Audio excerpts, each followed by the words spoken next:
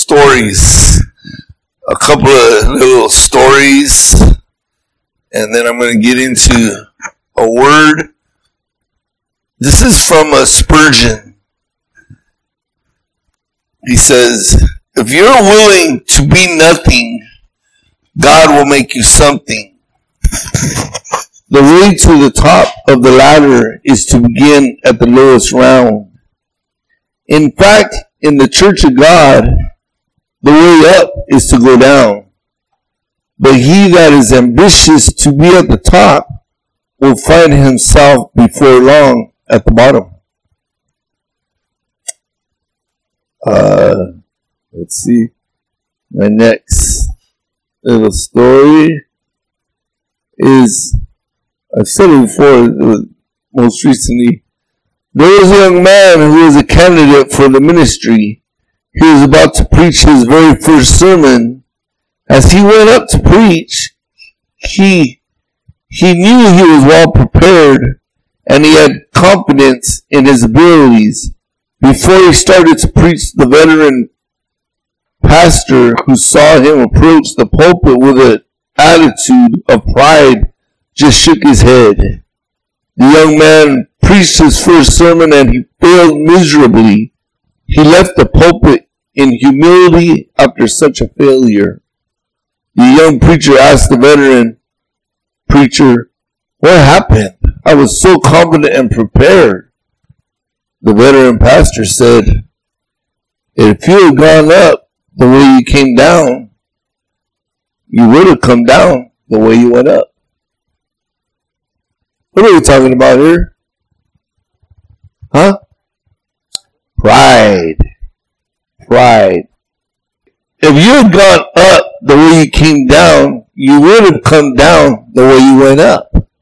You know, excited and you know, it's just, but we're talking about pride. All right. Let's go to Luke 14. Luke 14. Because if there's one thing that's going to hinder your walk, your growth, your desire to read the Bible, pride is a big factor. Luke 14, verse 8. No, let's go to verse 1. I'm going to read it. Verse 1, 14:1. One Sabbath, when Jesus went to eat in the house of a prominent Pharisee, he was being carefully watched. There in front of him was a man suffering from abnormal swelling of his body.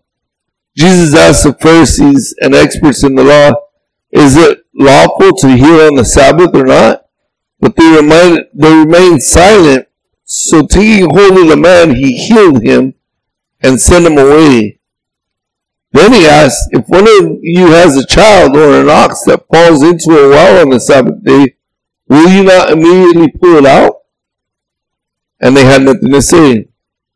When he noticed how the guests picked the places of honor at the table, he told them this parable. When someone invites you to a wedding feast, do not take the place of honor, for a person more distinguished than you may have been invited.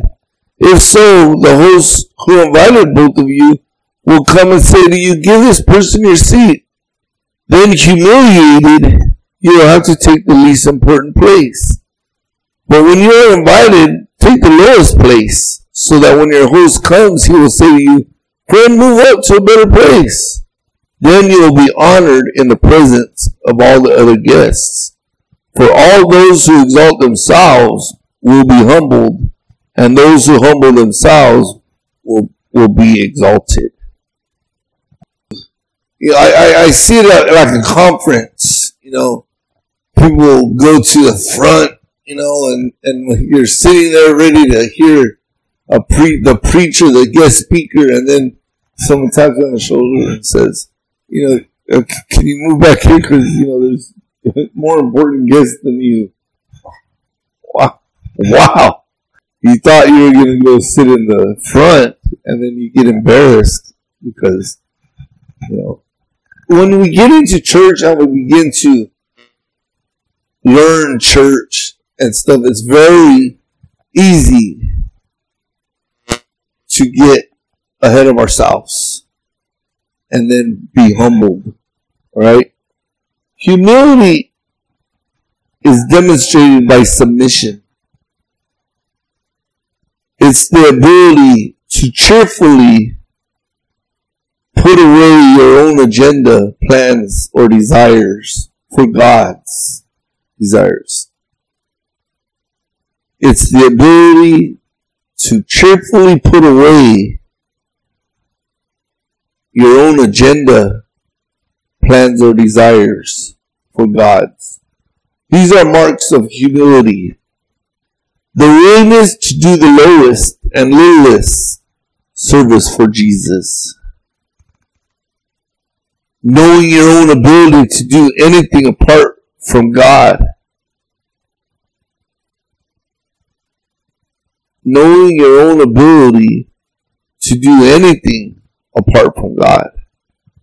The willingness to be ignored of men. And it's not so much self-hating, but self-forgetfulness. You get that? It's not about, God, hate yourself. God, I can't even be happy or proud of who I am or what. No, it's get yourself out of the picture. Serve others. Be humble. Don't put yourself up there. Being other-centered instead of self-centered. God resists the proud. Resist is to refrain from doing or having. That's deep right there. God resists the proud. To resist is to refrain from doing or having. That's like God not having you. God resists the proud. Let's go to 1 Peter 5.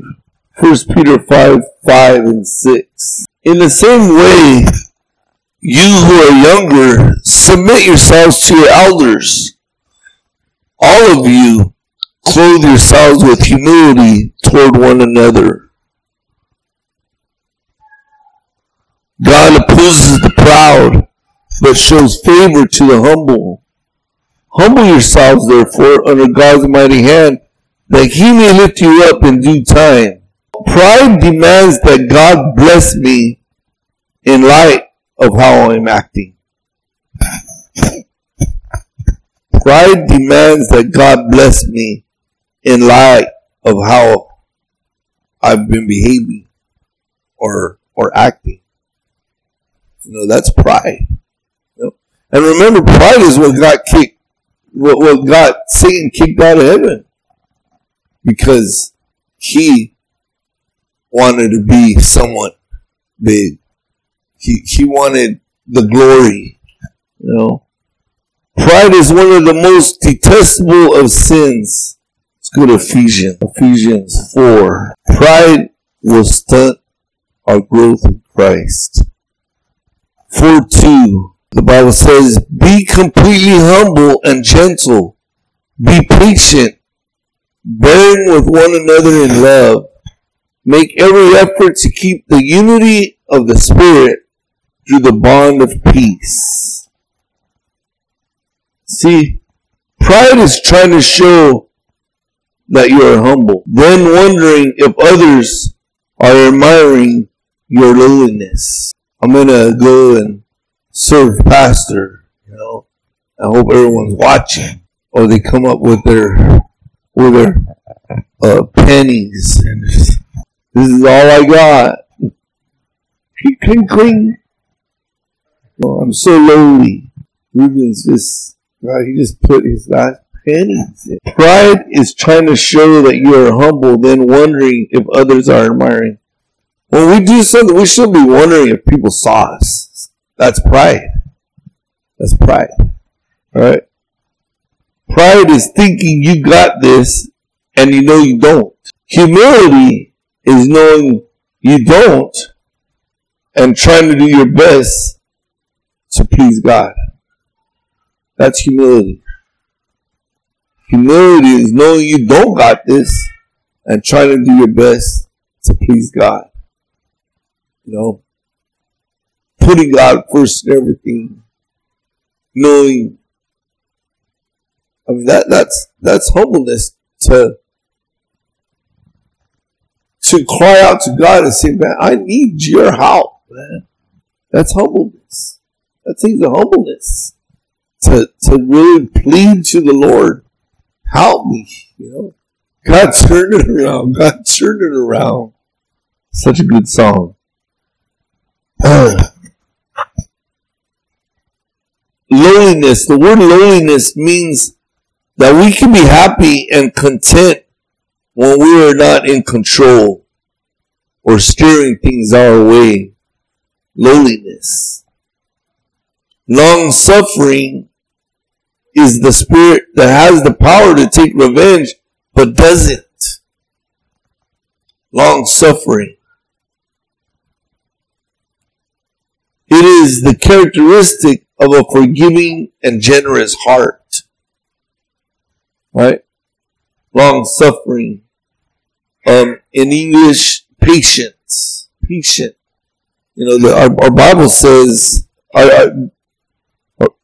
be completely humble and gentle and be patient. And the King James Version says it, long suffering, lowliness and long suffering.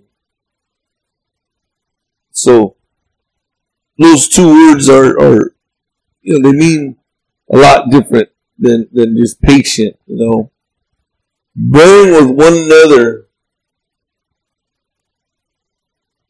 I think our first scripture or second scripture said something about one another also, In other words, when we're humble, we look out for the interests of others, not ourselves. That's humble. Because pride is looking after myself. How am I going to look? What am I going to get out of this? But being humble is looking for the interests of others. Trying to bless others. You don't care where you are, what it's costing you, or your time, or your energy, or what you're out to help others. That's humble. Being humble is bearing with one another in love, it says. And make every effort to keep the unity of the Spirit. Let me say that again. Make every effort to keep the unity of the Spirit. Isn't that? He says to keep because when we become Christians, we became brothers and sisters. The unity's there, but we need to keep it. What drives the unity away? Pride. Because it's no longer unity. It's, what am I getting out of this? How am I looking? It's you're not keeping the peace of unity no more. He says, make every effort to keep the unity of spirit. Because the unity is there when we're born again. We follow the way. But because of pride, jealousy, and selfish ambition, we in church begin to judge, criticize, finger point, name calling, murmur and complain. Murmuring and complain. What is murmuring? Murmuring is talking under your tongue. Yeah, pastor. That's you're murmuring. And you're murmuring to others, so everyone sort of chimes in. Murmuring and complaining. That's what happens when we're not keeping the peace, the unity of spirit. When we start looking out for ourselves, it's natural to start, well, they're not as spiritual as I am. They don't help. at least I'm doing this. Pride's a killer, man. That's why God hates pride. Psalm 10:4. In his pride, the wicked man does not seek him. In all his thoughts, there is no room for God. In his pride, the wicked man doesn't seek him. In all his thoughts, there is no room for God. That's why God says, I hate pride. I know he gives in the Proverbs or Psalms the 7 detestable things that God hates. But pride is the one that he singles out and says, I hate pride. He says, because prideful makes you feel you don't need God. When we have people flyers to come visit our church and stuff, like, I don't need this. You guys needed it. Pride keeps those guys out because what my homie gonna think of me? Do you really think they think of you? Pride, yeah. It's pride that will stop us from coming to God. I mean, even in church, if we have pride, we won't run to God. We'll try to do it our way. It's a stopper to God. It gets in the way. Pride gets in the way, man. Let's go to Romans, book of Romans. For by the grace given me, I say to every one of you, do not think of yourself more highly than you ought, but rather think of yourself with sober judgment in accordance with the faith God has distributed to each of you. To everyone among you, he says, I say to every one of you, he knew his crowd, he knew who he was talking to, and we need to know that spiritual giftedness does not equal spiritual maturity. See, I believe Paul said to every one of you, because some in the crowd thought they were a big prayer warrior or some and in church we can learn something, or we might be gifted in an area and we can get prideful about that. We can get prideful about it. Pastor asks you to give a little something, give a little enlightenment on this scripture, and a brother comes up and gives this little word, and boing, thinks he can preach the word now, and settle down. Pride can creep in on us like that.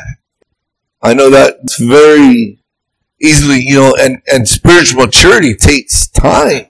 So don't think of yourselves so highly as you ought. Think with sober judgment, the Bible said. Many might learn how to pray. Many might be able to teach or to lead. But can they teach the Bible? When we see and truly know and accept who we really are, we can't be prideful. Let me say that again. When we see and truly know and accept who we really are, I can't be prideful. I'm a wretched man. I was dirty and no good. I'm so thankful for my new life God has given me. I know what I am without Christ. I can't be prideful, man. I know and I accept what I am without Christ. Even now, as a pastor, my mind can flit off somewhere, and I come back like, man, all I did was spend a half hour away from God and thinking about God, and man, got down dirty or something, And man, that flesh can take you for a ride, man,